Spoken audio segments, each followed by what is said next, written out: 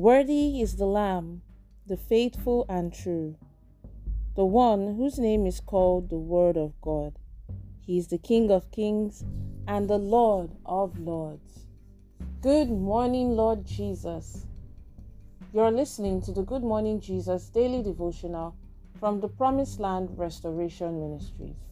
On this day, the 28th of December, 2023, the topic for today is titled Divine Involvement, Part 7. May God Almighty grant us the grace to walk with the Word. In Jesus' name, Amen. Our text for today is taken from 2 Kings chapter 2, from verses 9 to 15. 2 Kings chapter 2, from verses 9 to 15. And it says, "And so it was, when they had crossed over, that Elijah said to Elisha, 'Ask, what may I do for you before I am taken away from you?' Elisha said, 'Please, let a double portion of your spirit be upon me.' So he said, 'You have asked a hard thing. Nevertheless, if you see me when I am taken from you, it shall be so for you. But if not, it shall not be so.' Then it happened, as they continued on and talked, that suddenly a chariot of fire appeared with horses of fire and separated the two of them. And Elijah went up by a whirlwind into heaven. And Elisha saw it, and he cried out, 'My father, the chariot of Israel and its horsemen.' So he saw him no more. And he took hold of his own clothes and tore them into two pieces. He also took up the mantle of Elijah that had fallen from him and went back and stood by the bank of the Jordan. Then he took the mantle of Elijah that had fallen from him and struck the water and said, 'Where is the Lord God of Elijah?' And when he also had struck the water, it was divided this way and that, and Elisha crossed over. Now when the sons of the prophets who were from Jericho saw him, they said, 'The spirit of Elijah rests on Elisha.' And they came to meet him and bowed to the ground before him. And may the Lord bless the reading of his holy word. In Jesus' name, Amen.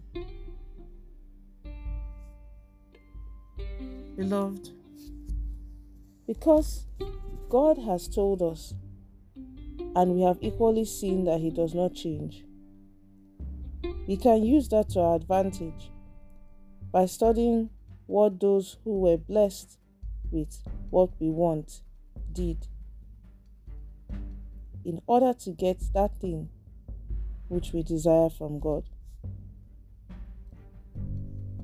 If you follow that same pattern as someone who God said was successful, there is a very high percentage that you will end up getting the same results that person got. Because Jesus Christ is the same yesterday, today, and forever. Another thing about God is, because he doesn't change, and because he is a God of principles, the God of principles, his principles also will not and cannot change. And this is confirmed in Psalm 119, verse 89, which says, 'Forever, O Lord, thy word is settled in heaven.' Now, we all know that human principles can change and are easily influenced by many different things. Just as a country can change or adjust their policies in order to get what they want from another country, Most people go along with anything because of what they want to eat, especially a place like Nigeria, where sadly the majority of people lack integrity and are greedy. Before I continue, there are 3 things I want to quickly mention to you. Firstly, if I ask you, how many of you listening to this message want to be billionaires? Well, everyone will answer in the affirmative that they want to be a billionaire. And, well, secondly, if I ask, how many of you believe that if not for the attacks of the enemy, you would have gone much further in life? A very high percentage of you would again answer in the affirmative. I will address the first question now and the second one later on. Recall that we said our God never changes, and He is the God of principles.